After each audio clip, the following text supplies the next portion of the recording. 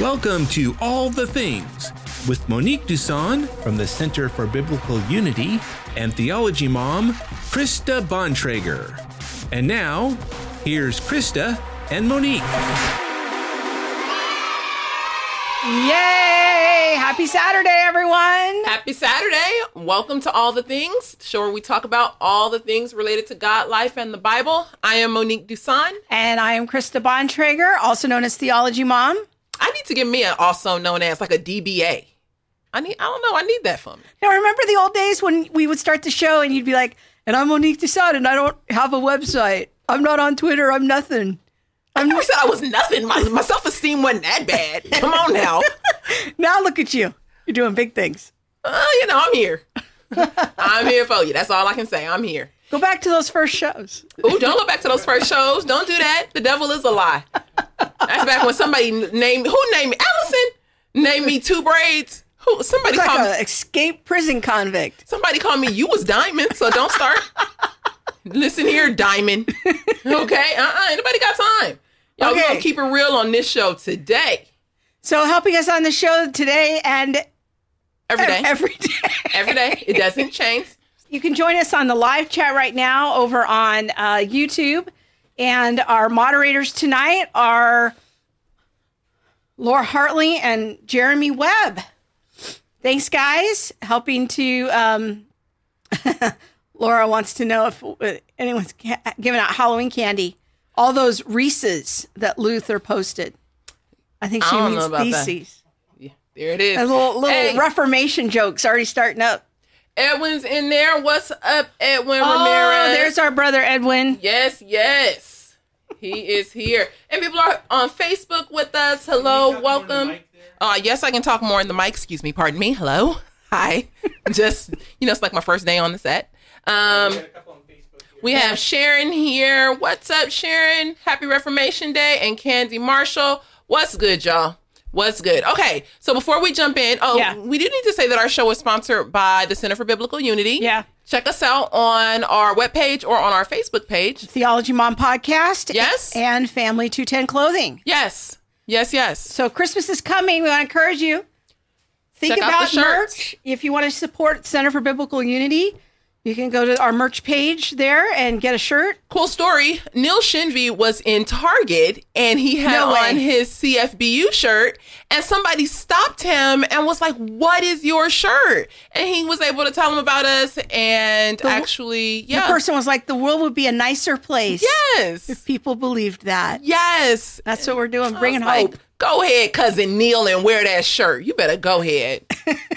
Yes. So you can go support the ministry. $5 of every purchase if you get CFBU merch goes to help the ministry, or you can browse our shop more widely, and we have a lot of other styles there, and those go to help support our family. Yes. Monique's part of the family, so yes, all of us, Bob, Emily, Abby, all the people behind the scenes here in the Bontrager house, and that includes Monique because she's part of our family. Yes, I am. If you want to help support us, go there. Go there. Yes. Now, today is Reformation Day, and I got a lot of questions about that, but I'm going to hold it to the end, or at least for the next 3 minutes. But someone sent in a picture, and we're not going to say their name, but they sent in a picture of their cute kids in their... Who knew that you dressed up for Reformation Day? I feel like every day I find out something new. Monique just learned that Reformation Day was a thing. We have a picture. I love these kids. They're so cute.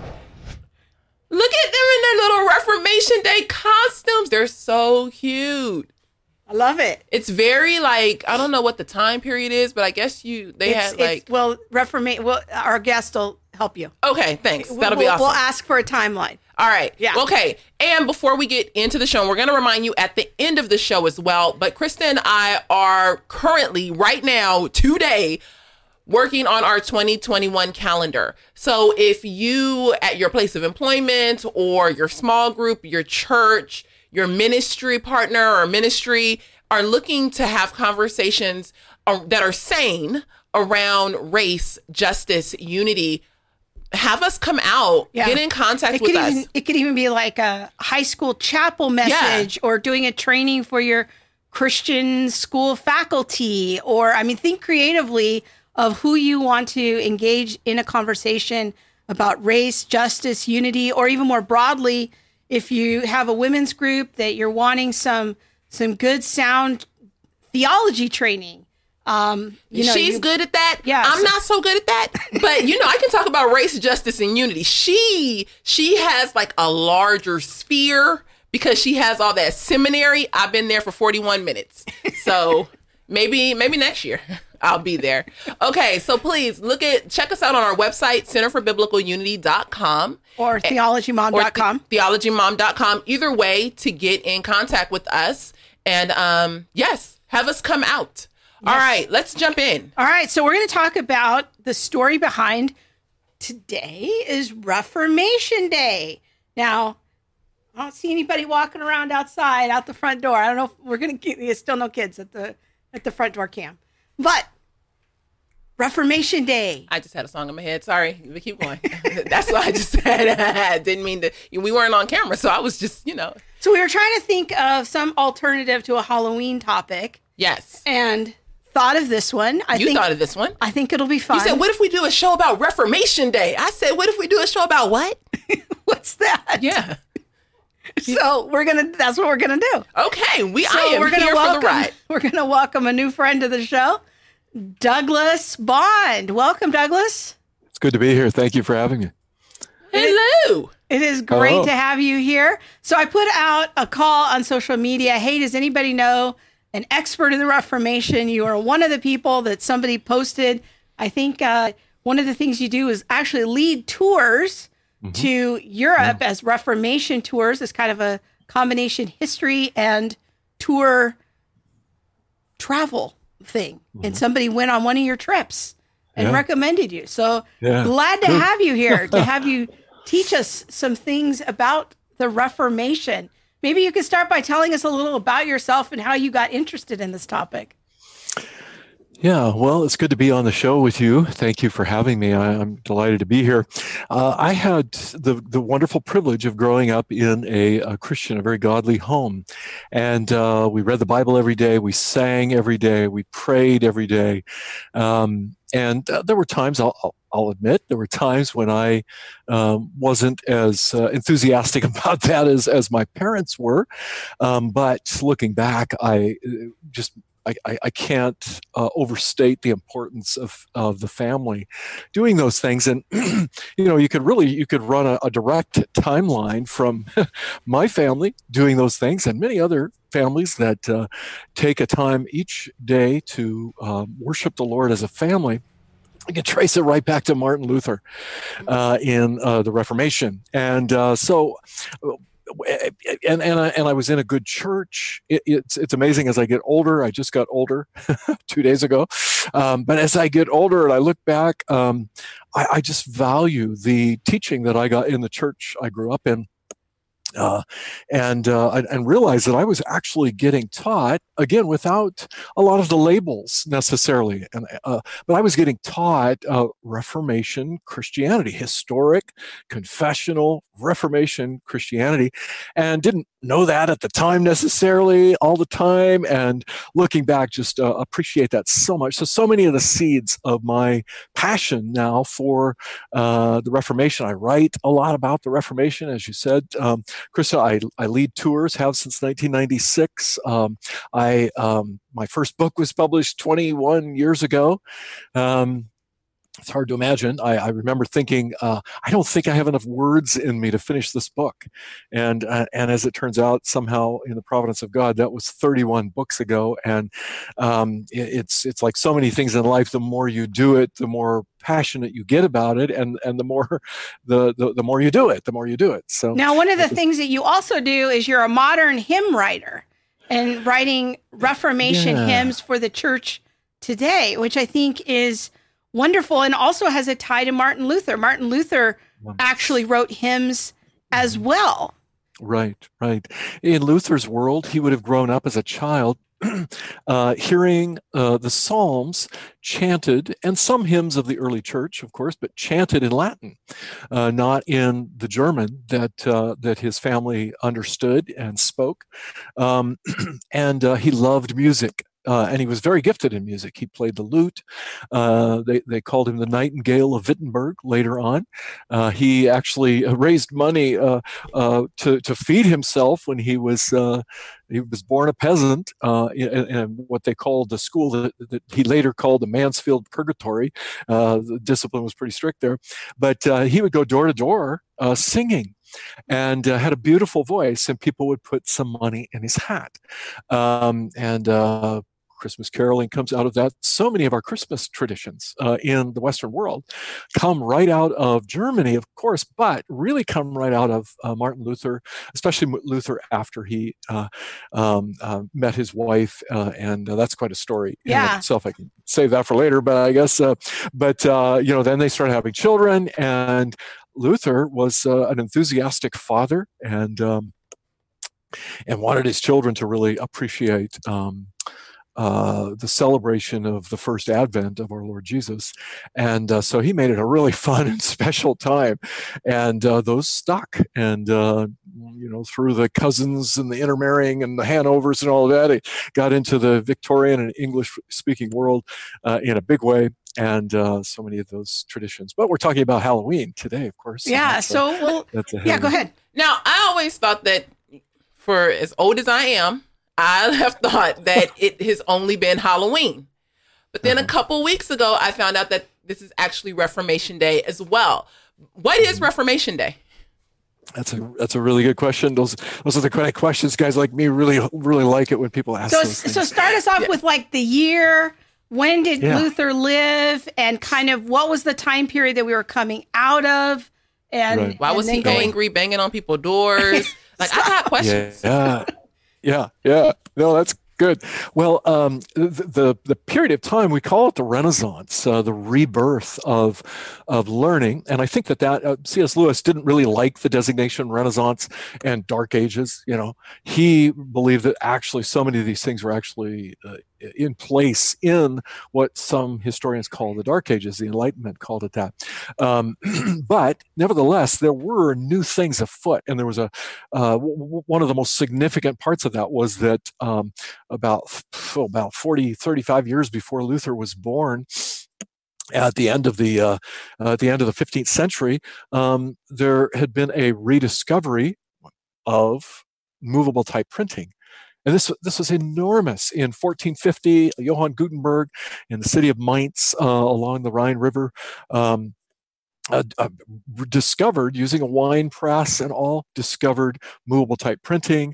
And within the next 50 years, leading up to Luther's life, there were 25 new universities founded in Western Europe. There were over 8 million new books printed on the printing press in a period of about half a century, and that we can't. I don't think we can fully appreciate. We think that the discovery of computers and the microchip and all that was significant, and of course it was. The jet engine and other things like that. But given where the world was, that everything you read had to be handwritten. Every book you read was handwritten and intensely expensive. And so only a few people, only the wealthy, only the uber educated could afford to own a book or two or three. Yeah, and I want to jump in there on that because I think this is something that's not well understood by many Christians today, is how important the printing press was with movable type. It really facilitated one of the biggest revolutions in our culture, arguably until the age of the internet. I mean, it was absolutely the most important invention of for maybe 1,000 years. It was so vital, and that was played a pivotal role in the Reformation coming about. And it was a time of a renewal of learning and a returning to the classics. And so sometimes we hear of this period called the Dark Ages, which really weren't dark as in learning lost. It just was sort of a little bit more dormant in the West. But we see this great rejuvenation with the printing press. And then, like Douglas said, the establishment of new universities, and there was a return to the classics. It was a return to Plato and Aristotle, and that now with movable type, booklets could be made, pamphlets could be made, information was no longer just among the rich and the elite. Regular people had access to books. So that is an important piece in the story of Reformation Day and Luther. It's huge. Yeah, you can't overstate that. It's very, very significant. And one of the things is when the common people, when let's say 98% is probably not far off the mark, 98% of the population was illiterate before the Reformation. There was a lot of potential for, it was a perfect storm for controlling people. Keep the information away from them, and keep them in their superstitions and their ignorances and in their fears. This was busted wide open by the Reformation. Martin Luther was growing up in a world where he was terrified of demons around every corner. He believed that there were witches. He lost a younger brother shortly after birth, and his mother was convinced that the reason that child had died was because a neighbor didn't like them and was a witch and had put a curse on the child. So Luther was completely saturated in sort of these things that make us say, like you said, Chris, that make us say that these were dark ages, that people were caught in superstitions and they didn't have the information, they couldn't read. Luther did not even lay eyes on a Bible, and it was a Latin Bible, until he was studying law at the University of Erfurt in his upper teen years. Now, many people don't know that about Luther, that he actually was going to be a lawyer, and that was kind of the career path that his father wanted him to go down, was to be a lawyer. But then there was a great interruption in that journey the way to being a lawyer. Yeah, that is for sure. Yeah, he was, Luther was very concerned about his soul. From his childhood, he had a very tender and sensitive heart. He was worried about dying. In those days, you saw death a lot more in his own house, as I mentioned already. It was high infant mortality rates, and life expectancies were much shorter. Disease was rampant. The plague, you would see people contract the bubonic plague, and within a matter of days die. And you could see that sweep through a whole town. And so there was. You were much closer to the realities of suffering and death, illness, dying, and so Luther grew up very terrified of those things, and he was hungry to find peace with God. When he first read a Bible, it was chained there in the library of the University of Erfurt. He said to himself that how much he longed to have a treasure like that for himself. But he was terrified as he read it because, depending on where you open the Bible, there are messages that aren't as warm and inviting. For example, if Luther had opened his Bible, doing bibliomancy, if he'd opened that Bible there in the university library and put his finger down on Matthew 5:48, for example, where Jesus himself says to the crowds on the Sermon on the Mount, says, "Be perfect as my heavenly Father is perfect." Well, Luther was sure he wasn't perfect, that he was a long ways from perfect. He was very aware of sins of the heart, sins of the mind, sins of the hands and feet, of course, but Luther recognized that pride was a sin, and that he was caught in pride, and that lust was a sin, and that, he didn't even actually have to do the sin, but the desire to do the sin was offensive to God in the first place. And so he had again, the Spirit of God was at work in his heart as a boy even. And well, we fast forward to, Krista alluded to it, to July of 1505, and Luther had completed the first two levels of what we call a JD today, a doctorate in jurisprudence. One of my sons is a lawyer, works for the Department of Justice, but it's a lot of work, and there's a huge volume of things to master and to learn. Luther accomplished the first two levels of that. I guess we could broadly say like undergrad and master's degree before the, although the categories weren't quite the same as they are today.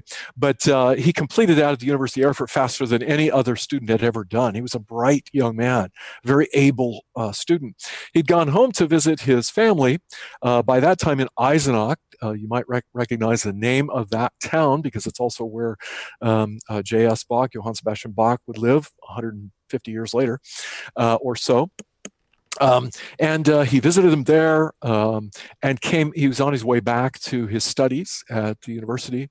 And on the road to the university, there was a thunderstorm. Luther was nearly struck by lightning. He was absolutely terrified. He believed that, as the scripture says, that God causes the lightning to strike the mark. And it nearly struck him. And he saw it as a direct providence of God, the wrath of God being poured out, and it terrified him. And in that terror, he cried out, "Saint Anne, save me, help me, I'll become a monk." And Saint Anne wasn't some obscure saint to Martin Luther. Martin Luther's father was a miner. And the patron saint of miners was Saint Anne, who, according to tradition, was also the mother of Mary, Jesus' grandmother then. And so he cries, and he gets back to Erfurt, and instead of going on and finishing that JD in law, he keeps his vow, and he goes to the Augustinian. This was in the providence of God. There was no other monastic order to go to in the same town. He was going to university, so he goes to the Augustinian cloister, knocks on the door, and offers himself as a monk. And the Augustinian order, who are they going to be reading? Well, St. Augustine. Well, I think that's an important point that we want to emphasize, is that the tradition of St. Augustine comes, arguably in the West, he's looked upon as being the last and the greatest of the church fathers. Absolutely. And he's kind of at the end of the Roman Empire, as the Roman Empire is crumbling. And then in that transition period to what we call the Middle Ages or the Dark Ages, Augustine is there kind of creating this, what I call arc of orthodoxy, preserving the faith for his moment, as now Christianity has become a legalized religion. It's been a legalized religion for about 100 years, but now it's like, what's happening to society? What's happening to the culture? And he lived in North Africa. He was a North African bishop. And his theology is so foundational. It's so interesting. Augustine creates this legacy that goes both into Roman Catholicism and into Protestantism through Luther. And so Luther goes and joins the Augustinian monks and is reading and influenced by Augustinian thought. Mm-hmm. And that becomes kind of this foundation for what becomes Protestant theology. Mm-hmm. And so it's not a minor point that he goes to become an Augustinian monk and is influenced by Augustine's theology. Yeah. So a funny thing happened on his way to becoming a lawyer. It didn't quite work out. Yeah. He became a monk instead. Yes, and an Augustinian. Yeah, go ahead. Did you have a question? No, go ahead. All right. So let's fast forward a little bit to the controversy. Luther finds himself poring over scriptures, poring over the book of Galatians, while simultaneously kind of looking around at the church of his day. So let's get into kind of what that tension was for him. Sure. Well, Luther joins the monastery. He said that if ever a monk got to heaven by his monkery, it would have been him. He about killed himself. You know, he took it so seriously, fasting and confessing his sins and all the 7 sacraments that the Roman Catholic Church had constructed during those years after Augustine. Augustine didn't believe in 7 sacraments. The early church fathers didn't believe in that.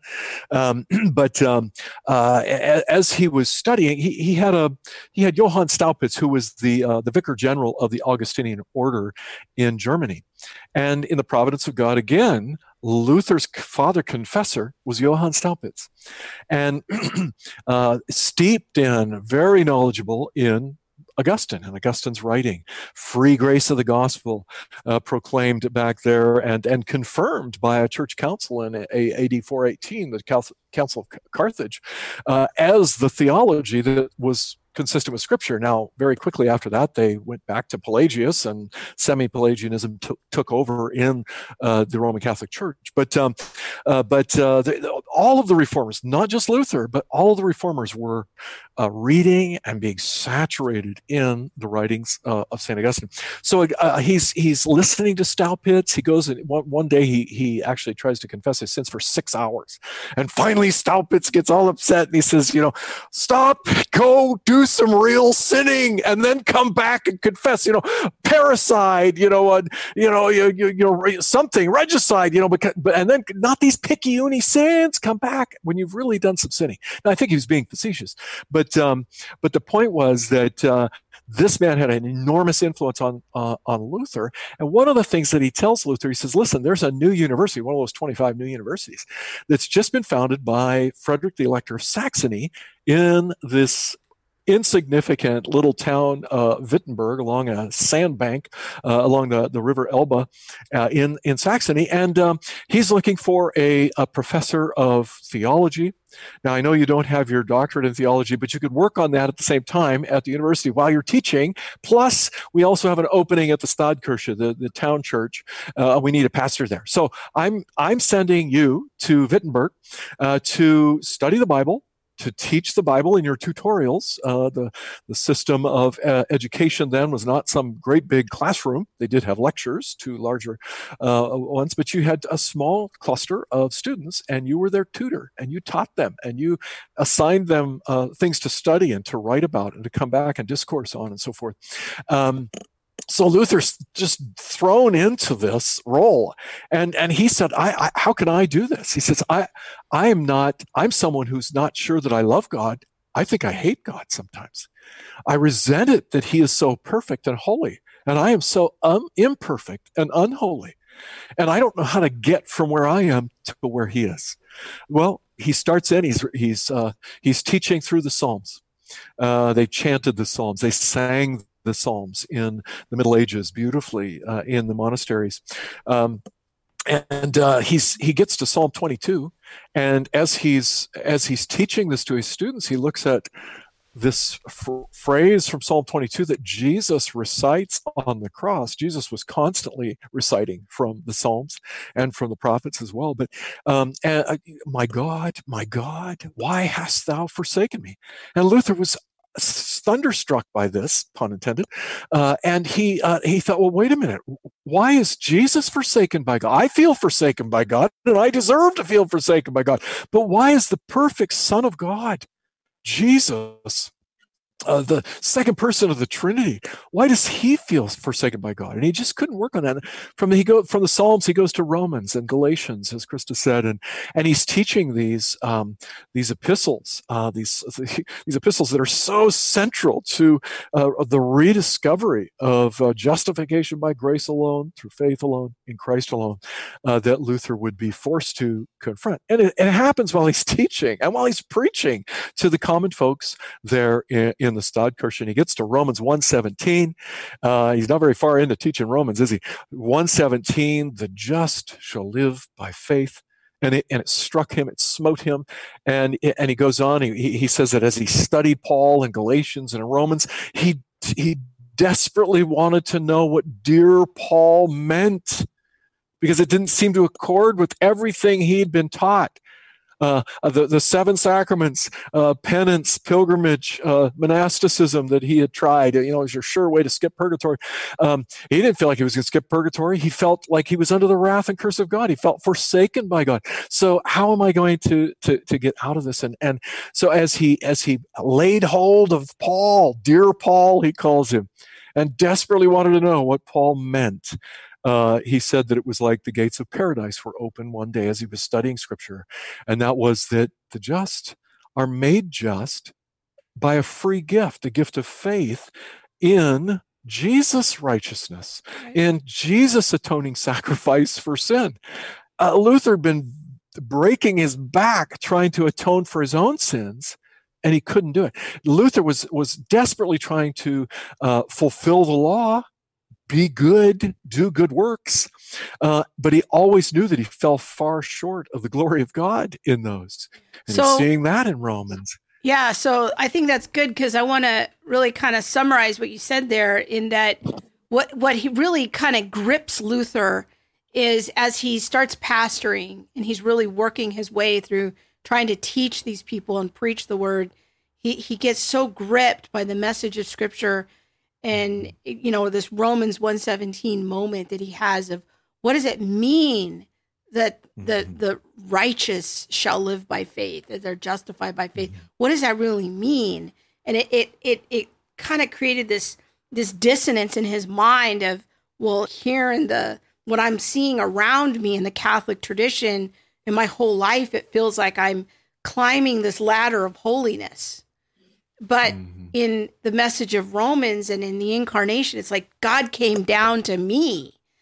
And so he started wrestling with, well, maybe I just, at a fundamental level, I've misunderstood Scripture.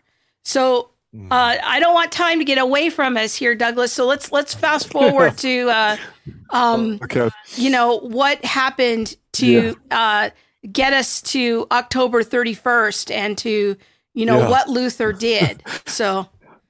To Monique's question, I haven't answered it yet. No, we haven't. We've been talking for like 30 minutes. So I want to get, I don't want people to drop off. I want people to stay engaged with the topic. Well, here it is. As Luther is working through all of this and coming through those gates of paradise into the presence of the Lord Jesus, and is a true believer at this point. Nobody knows exactly when that happened. Luther doesn't put a date on the calendar, but we know what he was teaching, when he was teaching it, and so forth. And he does tell us a good deal about that. Well, he's walking on the outside the Elster Gate of Wittenberg one day, and here is a Dominican friar by the name of Johann Tetzel. And Johann Tetzel had been commissioned by Albert of Brandenburg, because Albert of Brandenburg, it's a long story, but he wanted a third archbishopric, and the canon law said you couldn't have that, but he was going to get it, and he could pay for it if he paid the right amount of money to Pope Leo X, so that Pope Leo X could put it in the coffers of his church building project, which is St. Peter's Basilica, that massive dome, the largest stone dome in the world. And who designed it? Michelangelo, along with some others, Brunelleschi and the rest. But it's an expensive project, and Pope Leo wants to have the most magnificent church in the world. And what's he going to do to do that? Well, he's going to sell indulgences for a quarter florin to poor peasants in Germany. And Tetzel had this little jingle. He was quite a showman, actually, and he behaved like he was some kind of a duke or a prince, actually. But he would say, as soon as the coin in the coffer, the collection box, as soon as the coin in the coffer rings, the soul from purgatory springs. And Luther, it hit the rage button for Luther. And Luther said that he always wrote better and preached better and everything when he was in a full roiling rage. And he had had enough. So he goes back to his little cell in the Augustinian monastery there in Wittenberg, where he lived. And he writes out 95 reasons why the sale of indulgences is not biblical.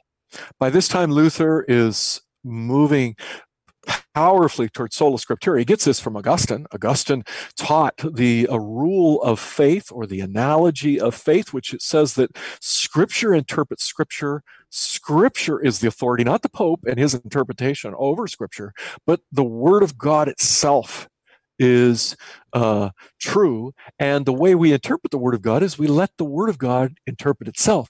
Where does Augustine get that? Well, he gets it from the apostles. He gets it from Peter preaching on the day of Pentecost. He gets it from Jesus. Jesus is constantly going back and telling us what the prophets said, and then explaining what that means now. And that's what the preaching we see demonstrated in the Scriptures itself is. And that's what's recovered by Luther, by Calvin, by John Knox, by Ulrich Zwingli, a contemporary of Luther down there 300 and some odd miles away, 57 miles away in Zurich, Switzerland. And So we have Luther on fire. He's on fire, and he writes these out on a parchment. And on the eve of All Hallows Day, is this coming together for you, Monique? So that's November 1st, Day. Right? Yeah, November 1st is All Hallows Day, and that's All Saints Day is another way to say it. One of the things that the Roman Catholic Church had taught is that the saints, when they canonize somebody, they don't stuff them in a cannon and shoot them out. That means that the church is declaring that this person had extra goodness. They had more goodness than they needed to go straight to heaven when they die. So the church had said during these, what maybe appropriately are called theological dark ages, had said that what the Pope is doing is he's skimming off this extra goodness and he's putting it in a bank, a treasury of merit. And what he does is he sells it off when you buy indulgences, when you go on pilgrimage and you pay money to venerate the arm bone of St. Andrew, or whatever else, or the flame from the burning bush that Albert of Brandenburg claimed to have. How do you have a flame? Or a feather from the wing of the angel Gabriel? Stuff like this. You could go to fully all 18 of the sites where the apostles are buried in Germany. Except there was only 12, but they had 18 places where you could go and do that. Splinters from the cross, thorns. It's one man said that there were enough splinters of the cross that if the Pope transubstantiated them into lumber, you could rebuild Noah's Ark. There was enough straw from the manger in reliquaries throughout Europe that you could actually you could feed all the animals on Noah's Ark. With the hay. Luther was just enraged by all this. He could see through this like a ladder, and he was really upset. So he posts these 95 reasons why indulgences are not a good thing, and he times it in a very dangerous way. The patron of the University of Wittenberg, and hence the employer of Martin Luther, was Frederick the Elector of Saxony, who at this point in his life was really on board with the whole sale of indulgences and veneration of relics and pilgrimage. He wanted to make Wittenberg into the Rome of the North, he called it. So he had been adding to his reliquary, to these, to all the pig bones that they claimed were so-and-so's bones, and all, St. Anne's bones or whatever. And then he invited people to come and pay money to venerate these and to get a certificate of indulgence that they were getting so many years off purgatory for a loved one or for themselves, and all. So his boss was all in on the seven sacraments and all. And in fact, he was just an avid collector. And on All Hallows Day, 1517, Frederick the Elector was going to be putting on display his nearly 20,000 fragments of the saints, bone fragments, a tooth of St. Jerome he had, and he had a thorn certified by the Pope to have pierced the Savior's brow, and all of these kinds of things, thread from the gown that Mary was wearing when she gave birth to Jesus, and all. So just to understand, like, Luther picks the strategic day when he knows that people from the town are going to be coming to this building to venerate all of these relics. And he basically posts a thing on the door that says, "This is not what we should be doing." Right. Yeah, and so he does it on the night before they're going to come, and That's so it's right. there, so they're going to see it right on the door when they come in for this holiday on November 1st to venerate these relics. So is that only like Reformation, like people in the Reformation tradition that celebrate Reformation Day? Because I ain't never heard it. Yeah, no, So- it's a reformed holiday. Yeah. Oh, okay. Typically, people Protestants. Well, I mean, Right. like, you're. So would a Baptist celebrate Reformation Day? 'Cause Well, if they're not if they're an informed Baptist, they might. But I mean, typically it's something that more Lutherans are into. Okay. But if you're an informed Reformed person, like when we were Reformed, there was, we would sing "A Mighty Fortress Is Our God," and on that day, because that's Luther's famous hymn that he wrote, and it's if you're more an informed Reformed Lutheran Protestant, you might celebrate it. So Yeah. if you're kind of historically oriented. But like our Right. Orthodox friends aren't going to be probably celebrating Reformation Day. No, certainly So- not. And Catholics don't celebrate. Yeah, the Catholics don't celebrate. Our Catholic friends don't celebrate Reformation Day at all. But it is, I think it has grown in broader evangelicalism in America as a sort of an alternative to Halloween, as some of them become more concerned about some of the, the witchcraft and creepy stuff that goes on at Halloween.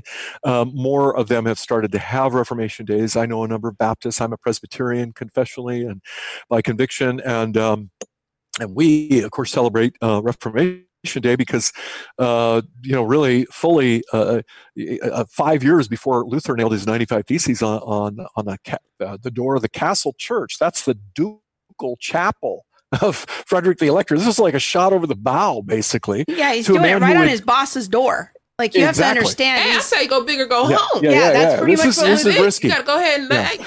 But he was a man on fire. He'd seen Tetzel deceiving these people and bilking them out of their quarter florin when they were really poor people. And it really enraged him. And he wanted to stop it. And there was nothing that was going to stop Luther at this point. I mean, he is on fire. Now, Luther's theology was still developing. In the next 3 years, we'd see a significant maturing in Luther's theology that comes out later in 1520 with his appeal to the German nobility, which is really a church-state treatise that becomes really foundational there. The Babylonian captivity of the church, which was an expose on the errors of sacramentalism, that if you just check these boxes and do these things, that you're going to go to heaven, purgatory first, but and then the freedom of the Christian man, where he argues that for the priesthood of the believer, he did that in the appeal of the German nobility, and he argues for the gospel setting us free. The gospel isn't about giving us a whole bunch of do's and don'ts and rules that we can't do this and we can't do that and slavery.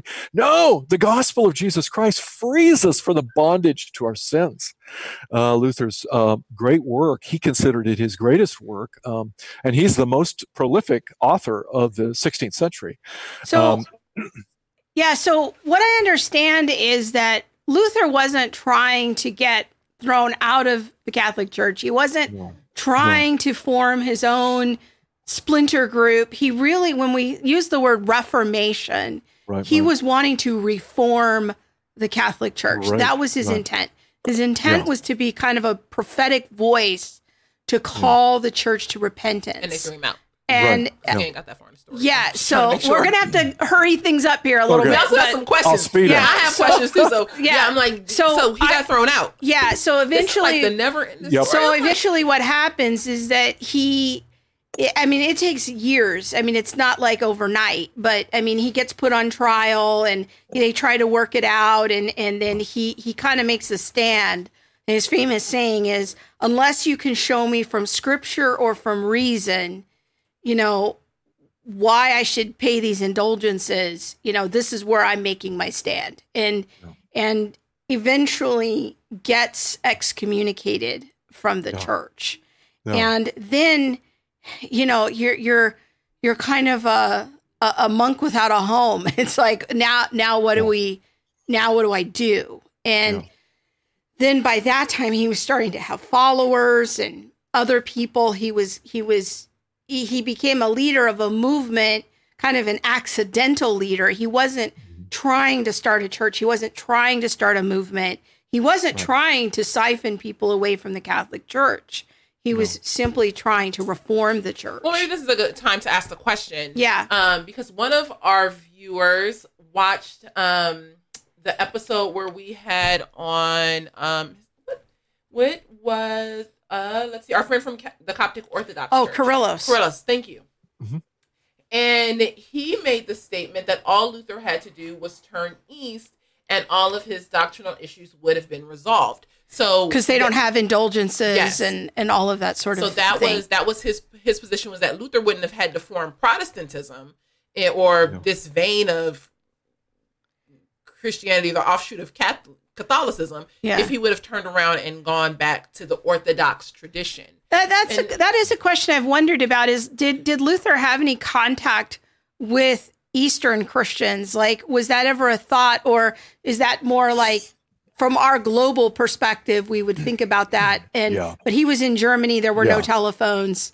There were no newspapers. Right. Like, our guest is asking, according to Kyrillos, is this an accurate statement that all Luther needed to do was actually turn east? I would say there's two parts to that. Number one, just logistically, Luther didn't know any Eastern Orthodox people. I mean, you had to go a long ways east to get to Eastern Orthodoxy, and it was not even on his radar. That's not to say he didn't know something about there being an Eastern Orthodox church, of course, but it was not. There was no option. There was no Eastern Orthodox church in Saxony, But the other thing I would say too is that, without getting into a big discussion of Eastern Orthodoxy, but Luther's rediscovery of justification by grace alone, through faith alone, in Christ alone, Eastern Orthodoxy would push back on that because they don't have a distinction between justification and sanctification. So they blend the two, and what happens when you blend the two is you end up with works righteousness again. Yes, Jesus paid a whole bunch of it. Jesus paid most of it.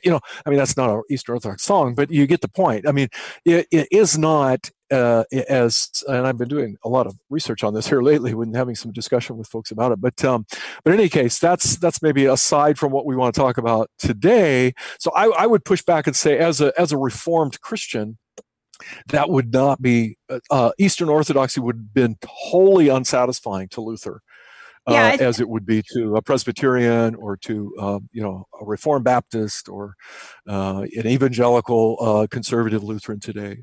I think what's important for people to know is that the Eastern Church and the Western Church both have their own kind of history and their own development. And we do a lot on the show here to direct people to the early church and in the first 300 to 400 years of the church and when the church was united. And so things get more complicated when you have East and West kind of growing apart, and they do grow in different ways, and not to become, I would say, different religions, but they just each have their own history and flavor. But I think that what's important about Luther is that when we as Protestants talk about the five solas, being saved by grace alone, through faith alone, through Christ alone, what's the other one? Through Holy Scripture alone, and to the glory of God. Don't ask me. I've been in seminary 31 minutes. So we got... I'm going backwards. It was 41 earlier. Yeah, so but these are the five kind of core tenets of what it means to be a Protestant, and that this is our authority. That our authority is it in Holy Scripture and because of the work of Christ. I think that's if you boil Protestantism down to its bare essentials, that's what it is. And Luther is really at the root of that branch, if you will. So let's talk a little bit. We had a question on YouTube, a couple people with the same question wanting to know about, let's see, Joanne asked, I have a Jewish friend who became very unhappy when I posted a quote by Martin Luther. She stated, wasn't he a man who hated Jews? And I've heard... I'm so glad she asked that. That he was an anti-Semite. So maybe you can... Maybe we can address that a bit because it's a frequent question. It is. And of course, he was quoted by Hitler. Hitler got some of his grist, but of course, Hitler also quoted scripture, that when the Jews said, let this curse be upon us and upon our children. So, that's the fact that Hitler quoted somebody doesn't mean that they were necessarily an anti-Semite. Let me just say a really quick line here to help us understand that. Luther became the most popular man in Europe. And with the printing press, they couldn't keep ahead of it. It was going out there everywhere. There was a group of Spanish and Portuguese Jews in Antwerp. They were merchants and bankers there. But they were sort of estranged from Spain and from Portugal. And they got a hold of Luther's writings, and they began translating them into Spanish and into Portuguese. And Luther rejoiced. I think the problem for people thinking that Luther was an anti-Semite is that they don't make a distinction between Judaism that rejects Jesus Christ and says Jesus was a fraud, and ethnicity, Jewish ethnicity. Luther didn't give a hoot about Jewish ethnicity. Another proof of that is that when Luther was very skillful in Latin and in Greek, he translates the German New Testament in about 10 weeks from Erasmus's New Testament in Greek to German, and becomes a real father of modern German in doing so. But when it came time to translate the Old Testament, he knew his Hebrew wasn't up to snuff. So you know what Luther did? No anti-Semite, no person who hates a group of people because of their ethnicity would ever do this. Luther hires a local rabbi to give him regular tutorials in Hebrew so that he could get his Hebrew up to speed, so that he could translate from the Hebrew, not from the Latin Vulgate in the Old Testament, that had been done or partly done in German, but so that he could go from Hebrew into German. Now, I'm sure they didn't share, sausages, bratwurst, pork sausages together and like that as they worked. But at the same time, they sat down at a table week in, week out for months. And Luther sat under the tutelage of this Jewish rabbi. When Luther discovered, when the Spirit of God changed his heart, and he discovered all that he discovered, he went in 1510. He went sent on a pilgrimage to Rome, and he said, if there's a hell, Rome is built over it. He was wholly unimpressed with all the corruption that he saw in Rome, and he came back and he said, I don't blame Jews for rejecting Christianity if Christianity is all the bilge water that's being dumped into Europe from Rome. I reject that too. So Luther expected early on, 1520, 1521, in those years, he expected that the proclamation of sola scriptura, and sola scriptura teaches us that we're justified by grace alone, through faith alone, in Christ alone, to the glory of God alone. That when they hear the glorious message that Paul preaches in Romans and in Galatians and so forth, that they will wholesale come into the church and want to know Christ and be converted and become part of the Stadtkirche in Wittenberg, and he was very welcome. Some of them did. Guess what happened? They just became part of the church in Wittenberg. But a number of them didn't. And as Luther, he goes past the Peasants' Revolt in 1525, and he's getting blamed for that and such. And as he moves further along and he hears the vitriol of blasphemy against his Lord and Savior Jesus Christ coming from the rabbis, from those who were, they were part of Judaism, rejecting Christ as the Son of God, saying he's a fraud.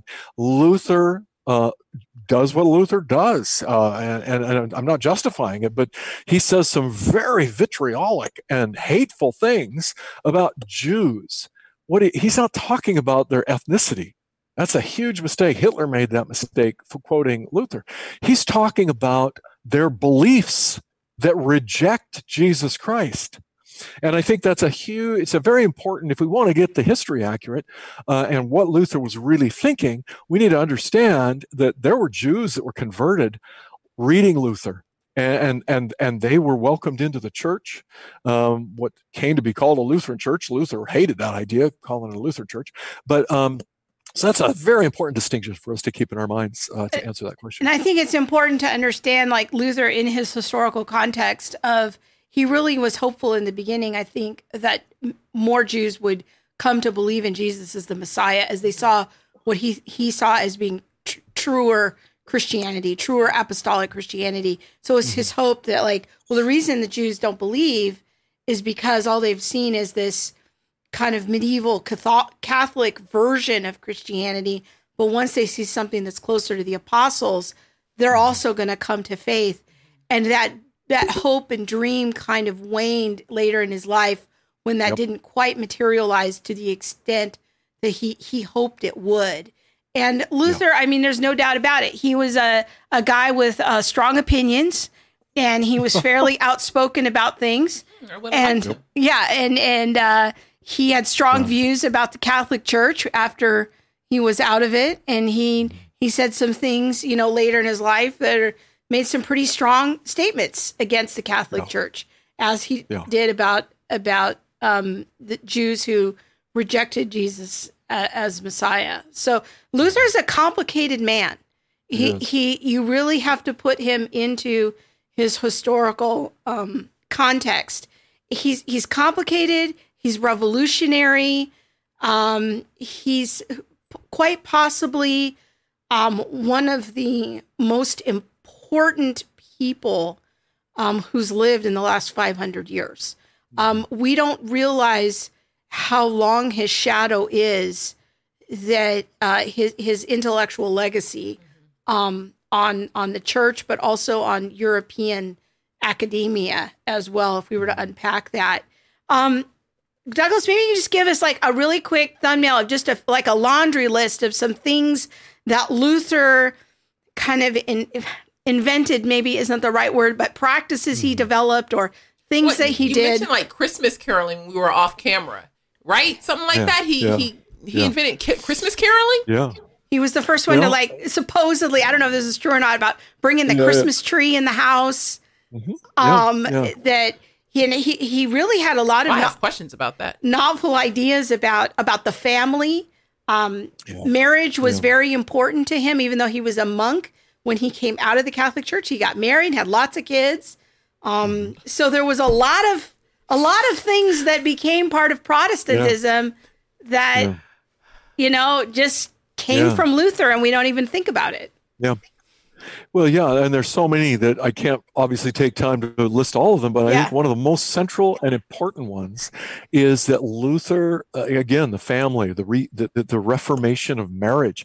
Marriage had been put on steroids and was a sacrament for the common man.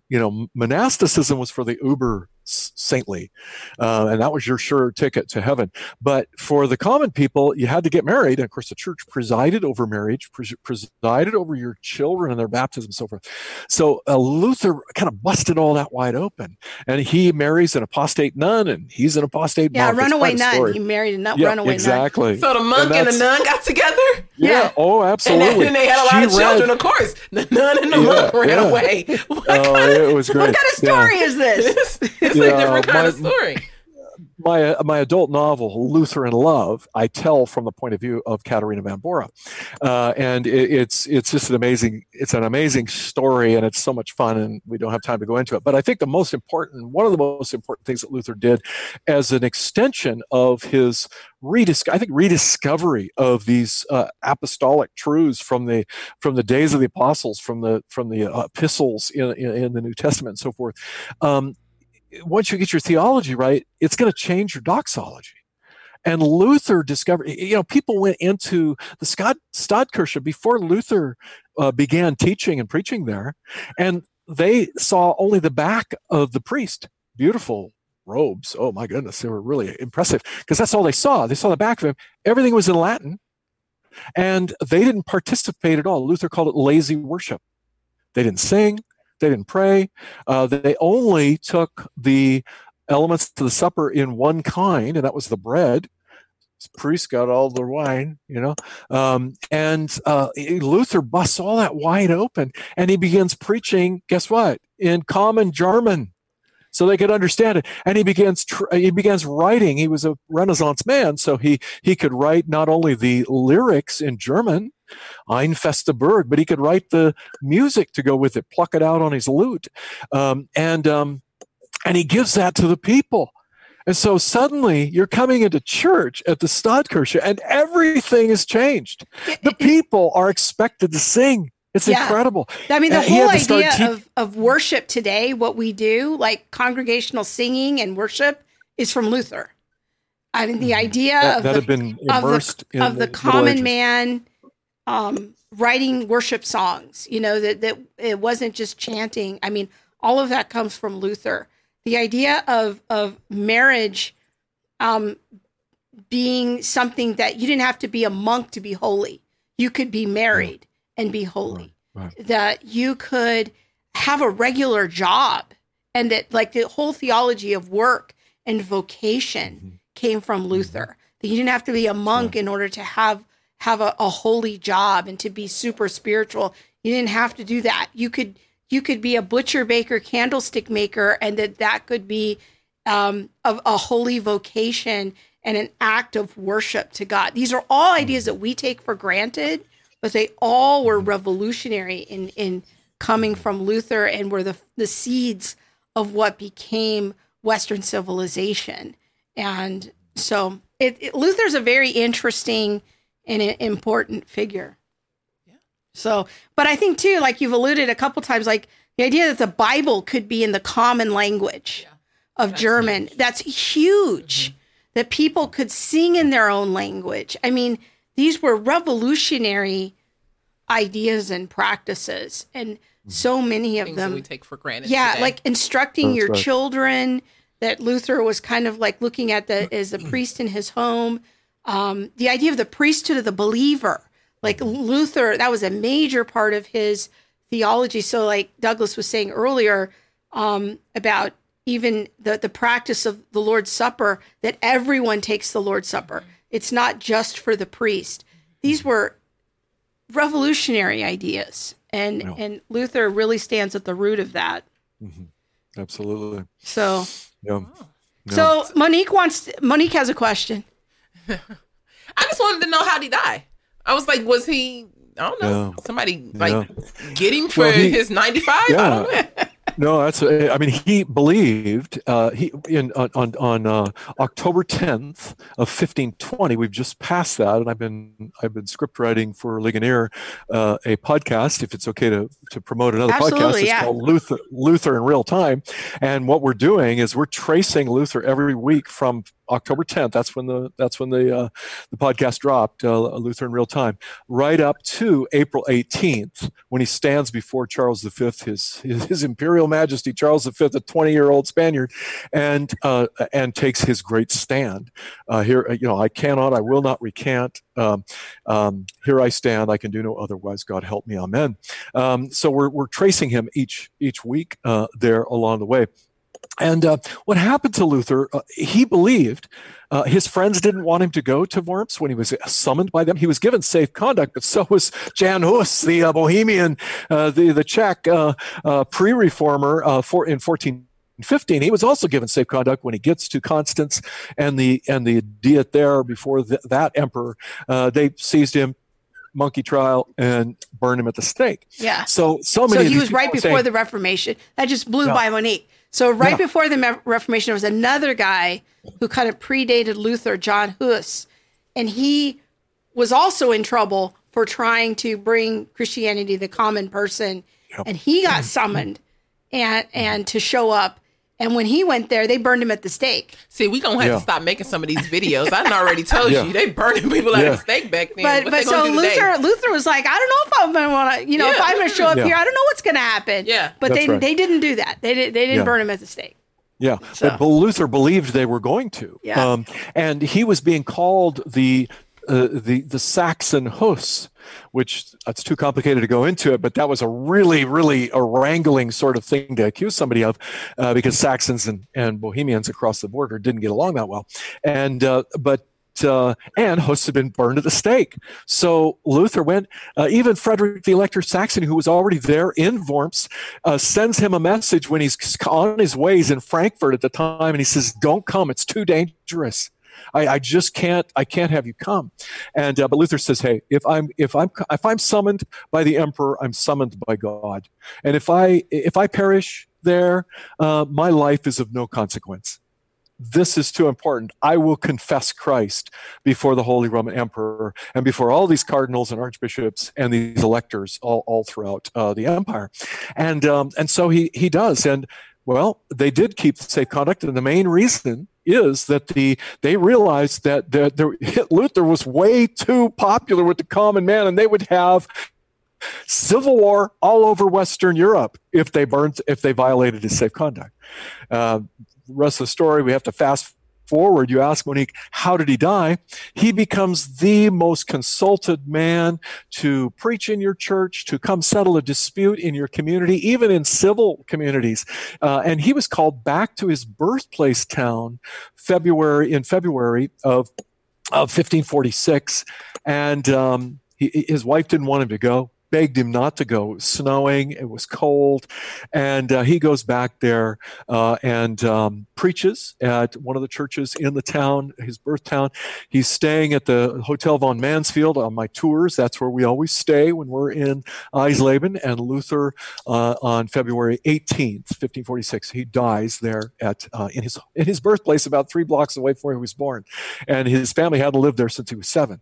But he died of natural causes, and the Lord preserved him and used him and a number of other reformers, some of whom were simultaneously uninfluenced by Luther, were rising up and discovering those 5 solas that Krista was talking about. Yeah.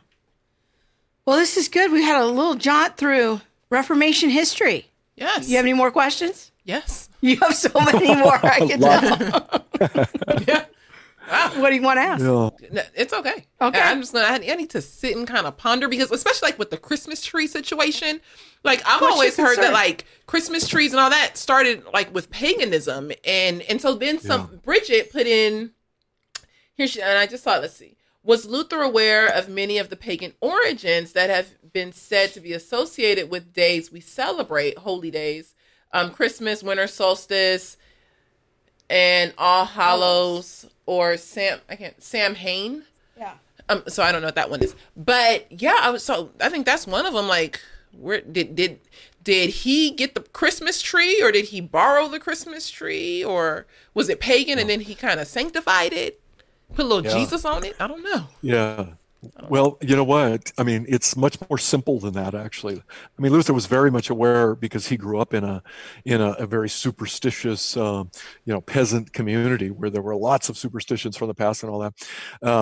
But he brought a Christmas tree in the middle of winter because he really liked the smell of evergreens. And houses didn't smell very good in those days, and especially during winter when you're closed up in there, and people didn't bathe in the winter because it was much more likely to get pneumonia and die. Yeah. So people didn't immerse in bathtubs or take showers in those days. You kind of did a little spruce up from time to time. But so Luther realized, wow, in the middle of winter, and it's just kind of exciting, and we can put some candles on it, and the kids will really be. And we'll just kind of make that part of our celebration in the middle of winter. Yeah, they put candles on the Christmas tree. Oh, yeah. They don't leave them on at night, But my grandmother did that when she was growing up in North Dakota. They would put candles on the Christmas tree. All the way like through the 30s. Yeah, it was before they had the electric string lights that we have now, as they would put candles on the tree. Have you never heard it? Have you never heard of this? Yeah. They didn't do that? No, we didn't. We either had a fake tree, or we went out to the corner lot. Outdoor. Is that another white culture thing? Bringing the tree inside the house? We had Christmas trees, and I am glad that we discussed the Reformation today, but that does sound like a fire hazard. All right, well, let's show your website here, Douglas, so we can get people connected with your ministry and your books, your church history tours. And Bob, can you click on his books page there at the top? It's on the left. He's got all kinds of books, and he's even got some music there. If you're interested in Reformation hymns, he's got some recordings, lots of resources. So people can go check that out. Also, I'm going to ask our moderators to see if they can find your podcast series on Luther that's dropping right now through Ligonier. And they can get connected with that as well. So thank you so much for doing this, Douglas. It is a pleasure to get to know you a little bit. Likewise. Yes. Thank you so much for having me. Thank you so much. Yeah, it's a pleasure to be here. Take care. Okay. Bye-bye now. Blessings. Bye. Thank you. All right. Well, we learned a lot. Did you learn a lot? Yes. Good. Yes. I mean, a monk and a nun. A monk and a nun. They ran away. That could be a joke. They ran away. They got married. They had kids. They started an entire branch of Christianity. Oh, pray for me, because yes, I am a work in progress. But I was thinking, how did I go to 4 years of a Christian school and not know nothing about Martin Luther? I don't know. Shame. Yeah. I mean, I knew his name. I knew about the 95 Thesis. But Now, you do know he's not the same guy as Martin Luther King. don't start. Okay. Don't start. Okay. Do you know his name wasn't, you know they had to change his name. Yeah, you told me Yeah. that once. It's not really Martin It's like Michael or something, Luther King Jr. if I'm not mistaken. We're I not think his talking dad of- changed his yeah. name, and then the son changed his All right, name. well, we'll wait for January for that Yes. conversation. There it is. All right, so we haven't done this in a while, but What? now it's time for the Do what? tweet of the week. You're not even on Twitter. How do you have a tweet of the week? Right here. Oh.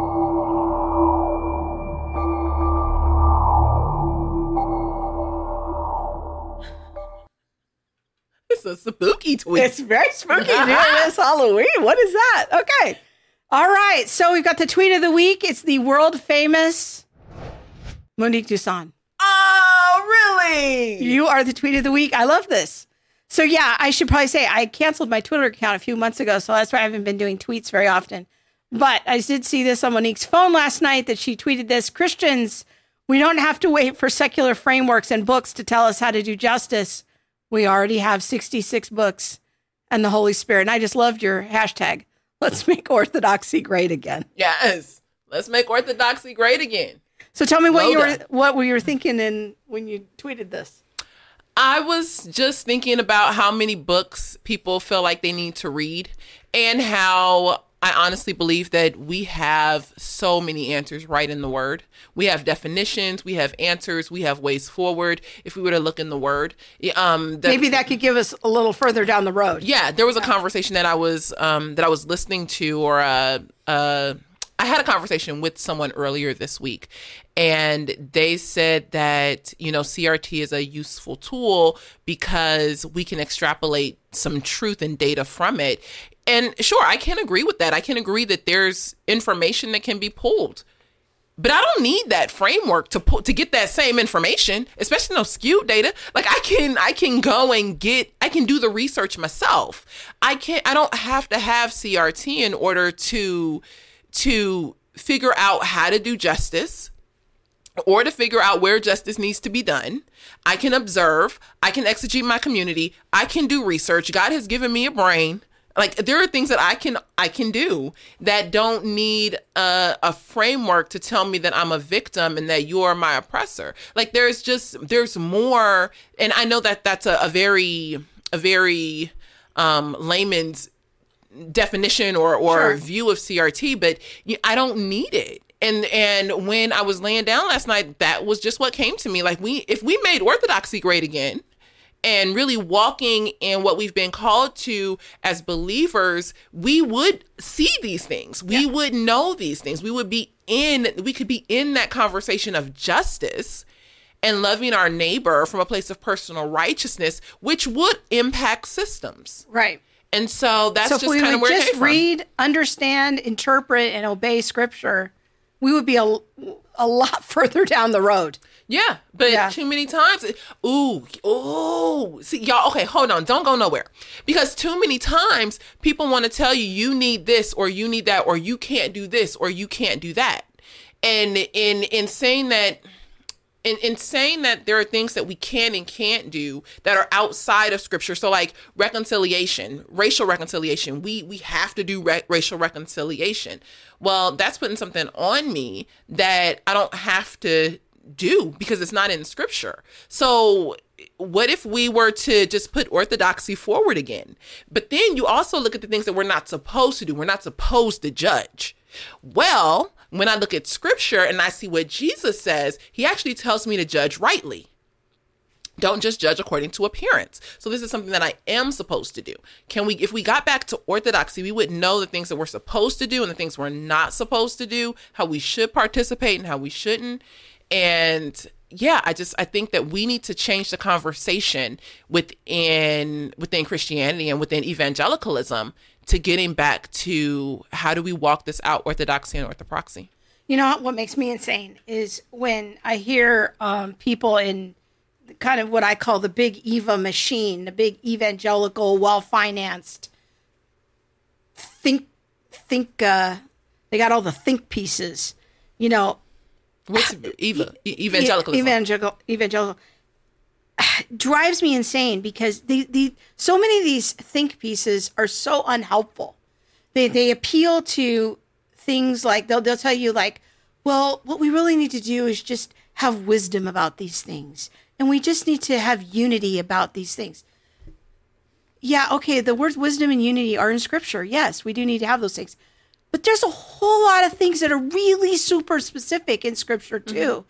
We don't have to make some vague appeal to wisdom or a vague appeal to unity that's not legitimate. Like, there's a whole lot of things in Scripture about justice that are really spelled out. Mm-hmm. Like, can we just have a conversation about specifics first before we jump to, well, we just really need to have wisdom about these things. I feel like wisdom is being used in Big Eva as like this escape hatch through which like we don't have to have any conversations about specific issues.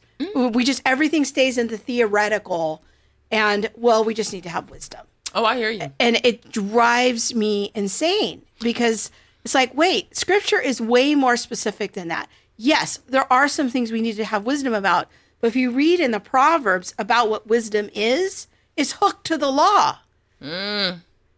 It's telling me in pithy, short sayings how to live out the law in my everyday life. A fool lives like this, a wise person lives like this. But if you listen carefully to how a lot of these, Gospel Coalition and these Big Eva financed machines, they use the word wisdom as like this kind of Bible-y sounding thing that really is not helpful. It doesn't give any specifics. So I hear you. I feel like that's not the only word. I feel like unity is just like that too. When people say, well, should you bring that up? Doesn't that break unity? Well, are you talking about unity or agreement? Like, and how are you using these terms? Because we can be unified around anything. I can be unified around the fact that I had some trick-or-treaters come to my door and they were cute. That doesn't save my soul. Yeah. That isn't something that is going to forward the mission of Jesus Christ, or you know what I mean? Like, it's not going to forward the gospel. What are we unifying ourselves around? What are we uniting around? And it's like, if you want me to unite around the fact that I need to accept this or support this group or, believe this way, and it's against the word of God, then no, I guess we don't have. But see, here's what unity has become in a lot of churches is I don't want to have a hard conversation. It's a thing that church leadership doesn't want to winnow the flock. So they say, well, I don't want to be divisive. Oh, I want to have how many unity. Times I've heard that? I mean, they write to us all the time, and they're like, well, how can I stand for biblical justice but not be divisive? And you know what the answer to that is? You can't. You can't. Like, you just can't. Like, you are not going to. At some point, you're going to have to either hold to truth or you hold to something else. And if you hold to truth, then you let truth do what truth does and allow it to be the truth. And then you allow people to subscribe or not. Yeah. And come around or don't. You have two options when you hang with me. You can stay or you can go. But unity has to be. It's got to be on truth. It's got to be. We're united on truth. We're not united on a vague idea. Here's another one that drives me crazy is, well, let's be winsome. All right, I'm all about gentleness and respect. I ain't never heard nobody say winsome. Oh, that's a big evil word. Winsome. Let's be winsome. Yeah, Biola just announced the Winsome Project this week. Oh, I didn't hear that. That's a mess. Who would be? And let me stop. The Winsome Project. It's time. I don't like this word winsome because I don't know what it is. Like, look, I'm all about 1 Peter 3:15. Gentleness and respect. We can do that. But at the same time, like, there's sometimes where you have to fight. You have to stand. She learned that from me, y'all. I ain't even gonna lie. I'm gonna take my credit where credit's due. I've been waiting a long time to hear her say that sometimes you gotta fight and you gotta say, you better come on. Sometimes you gotta fight. And then you chuck the deuce. If they like, I gotta walk away. Gone. My mama used to have a saying, don't let the door hit you where the good Lord. Like, but that's true. And to me, this is where we need to be in the church. Like, look, we have been given our marching orders. We have been given the Holy Spirit. And at some point, we have to choose truth and allow people to opt in or opt out. But we need the men in the church, our leaders. Like, there's this weird thing right now with a lot of these big Eva type people that are part of the system and the machine that are like, they're so careful. They're all winsome. But at some point, it's like, I don't want a careful man. I want a leader in the church that is like not careful. I want the fighter. I want the man who draws a line in the sand and says, we're not going to compromise doctrine this way. Like even if it brings a sword, to the church and there's a dividing and there's a winnowing, then okay, then that's what it's going to be. But it's. What are you laughing at? Because Candy Can too said, all my life I had to fight. Now, if you don't know what that's from. No. Oh, you don't know Harpo? Who? Harpo. I don't know what that is. All my life I had to fight. It's Color Purple. That is the Color Purple right there. Yes, it was. That's hilarious. Winsome, sweetly or innocently, charming, winning, engaging. I had to look it up. But see, Luther wasn't winsome. Look at Emily. Yeah. But see, here's That's the my thing. girl. Here's the thing is that winsome is gonna get your sheep eaten. Like you can't sit here and play Kate the Wolf. You can't sit here and be like, oh, here, nice wolf. That wolf gonna eat you and your sheep. And your arm. Look, here's the thing: is that, like, look, I get it. Gentleness and respect. And there was times when the Apostle Paul said, I wish that you would just go all the way and emasculate yourself because the error was so deep. I mean, he was basically saying, I hope you cut off your anatomy, like go all the way, because there's some times where you have to stand and fight. And I'm thinking, what is that moment? Like, it's easy to look back and say, oh, the church, they should have stood strong under Hitler. They should have done better. It's easy to like be Monday morning quarterbacking from decades ago. But now is your time. Is your time. We're in this mess. So where are those people? Where we're gonna stand and say, like, no, we're not gonna cross. We're gonna draw a line in the sand and say, this is what he's like. There's a moment for being winsome. There's a moment for gentleness and respect. And there's a moment for this backhand. Don't play with this moment. Yes. I'm not sure that this is the winsome moment. No, I feel you. I am all with you. I am all with you, Miss Seeley. No, I'm just playing. This is another Color Purple thing. Sorry. No, but seriously, like I feel like we could start a group called Peter's Army. I just, because I'll cut off your ear in a minute. I could care less. Like, let's go.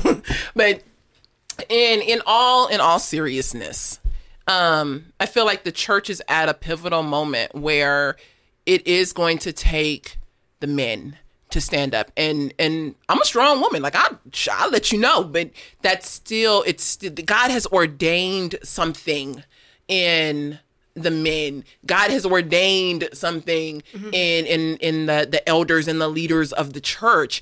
And I believe that they definitely need a lot of prayer, but there has to be a standing and a line to say, hey, like somebody with a prophetic voice, like, no, I'm not going to fight go today. Yes, we are going to fight today. We're not going to be careful men today. We're going to be fighting men today. Yes.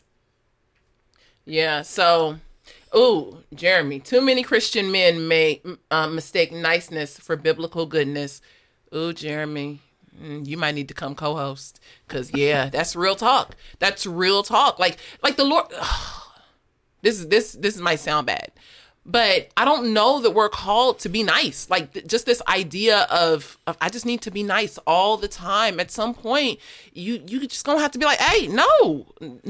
People want to come into the church and tell you how to worship, how to read your Bible, what you should be thinking and all that. And at some point, you have to say no. And that doesn't mean that you have to be mean or be a jerk, but that does mean that this idea of of, like, oh, I just have to be nice. I can't say anything. Yeah. No. We need some boldness in the camp. We need some boldness in the house. The family has to be bold. I mean, we have to understand the cultural moment that we're in. Like, the culture is against us. I'm hearing so much in these Christian think pieces about, well, we don't want to lose our social collateral. We don't want to have the culture think ill of us. They already think ill of us. Mm-hmm.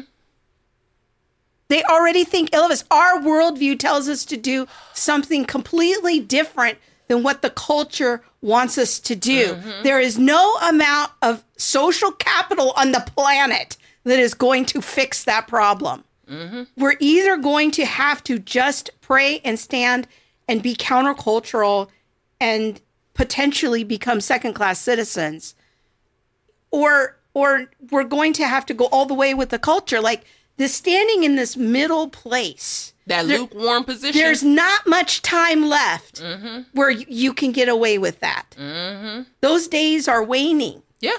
So go follow Monique at The Real Monique D. Yeah, on Twitter. Yes, on Twitter. How do you have like thousands of Twitter followers? I don't know, because I only tweet once a decade. But when I do, when she does tweet, it gets on the show. She said, Homeschool Outdoors said, how do you nicely tell someone their house is on fire? Exactly. No, I'm not going to, excuse me. Oh, see, here, wussified. Never mind. I'm not going to say that. Never mind. That's not. Today being winsome seems to allow church folk to be wussified. Yep. There's some truth there. Is it niceness part of whiteness under CRT? Yes, it is. Yes, it is. See, I feel like every person with less pigment than me, y'all should just lose your mind and be like, you know what? I am now being anti-racist. I am now going against my whiteness because you have told me that being nice is white. And then just lose your mind and be like, not today. No, don't take that advice. But seriously, for real, like, real talk, it's gonna take some people saying not today, Satan. Like, you ain't gonna just say what you want to say about me because of the color of my skin. Okay. I don't know. Is there anything on Facebook? Oh, yeah. We're just freestyling here. Oh, she said yes to the Hamilton reference. Yes, if you don't stand for something, what will you fall for? Can you go down a little bit? Alexander Hamilton. Oh, no. I heard someone say recently Jesus was always right, but he chose to be loving before being right. Are we reading the same Bible? I thought about Jesus' confrontation with the Pharisees. Not exactly loving in the winsome sense. Calling them brood of vipers. Yeah. Come now. Yeah, I feel like we need more people like Nehemiah. I want to see Michelle's comment here. Michelle has like 9 children or something. Yes, she's a rock star. She is a rock star. Yes. Our generation is so fragile. No matter how nice we are, everyone thinks we're jerks anyway if we don't agree. Exactly. That's exactly my point. So I just listened today to a lecture by this guy, David French. You're going to call him out? I did. I listened to this lecture by him, and this isn't about the lecture, but it's about Marcuse and how he was. Marcuse was a Frankfurt School neo-Marxist. Yes, but how he was defining tolerance and how he was saying that tolerating anything other than intolerance was wrong. So it's like how we used to look at tolerance and saying, well, you have your view and I have my view. That's the old-fashioned. That would be tolerance. Marcuse said no. Unless you begin to completely shift your view to the view of the underdog, the oppressed or whatever, you are remaining intolerant. That's us today. Yes, this is where we are. But people don't see the how it goes all the way down from Marcuse and Frankfurt School and all that, every part of what's happening, even in conversations of tolerance. So the whole push is not for there to be classical tolerance, but this new definition of tolerance that says that neo-Marxist definition. As long as you hold your own view and do not look at the view of the one who is oppressed, the outlier, the marginalized, you are being intolerant. I was like, did you know that during the 60s, I was reading this, and I've been reading Jeffrey Bashir's book, American Crisis.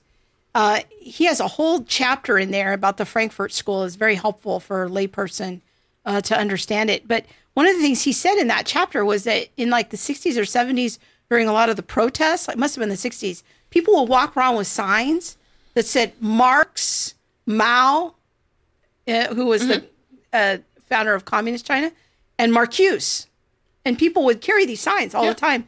I bet most people today don't even know who Marcuse is, but he's huge in terms of laying a lot of the intellectual foundation that penetrated American universities in the 60s and 70s. And we're standing in that fruit right now. Mm-hmm. But now it's come to Christian universities. Oh, yes, it has. Because you have all of these professors that were educated in secular universities, and, you know, it just was the water that they were swimming in. So here we are. All right, y'all. I think it's about our time. Okay, we're done. We could just sit here and just keep rolling. You know, every time I say something, I think of like a little song that goes with it.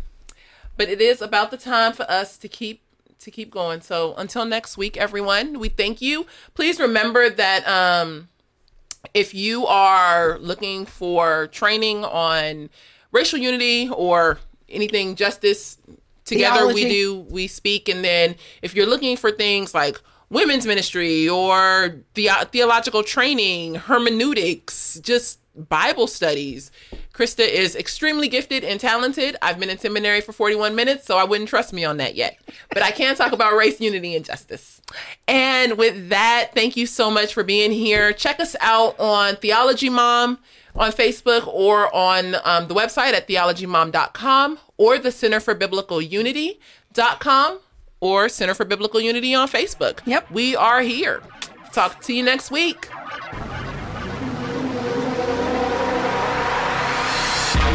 Thanks for listening to All the Things. Be sure to subscribe to our website at allthethingshow.com and find us on YouTube, Facebook, Instagram, or wherever you stream your podcast. Be sure to hit that subscribe button and the bell so you'll receive alerts when we post new shows. We'll see you next week.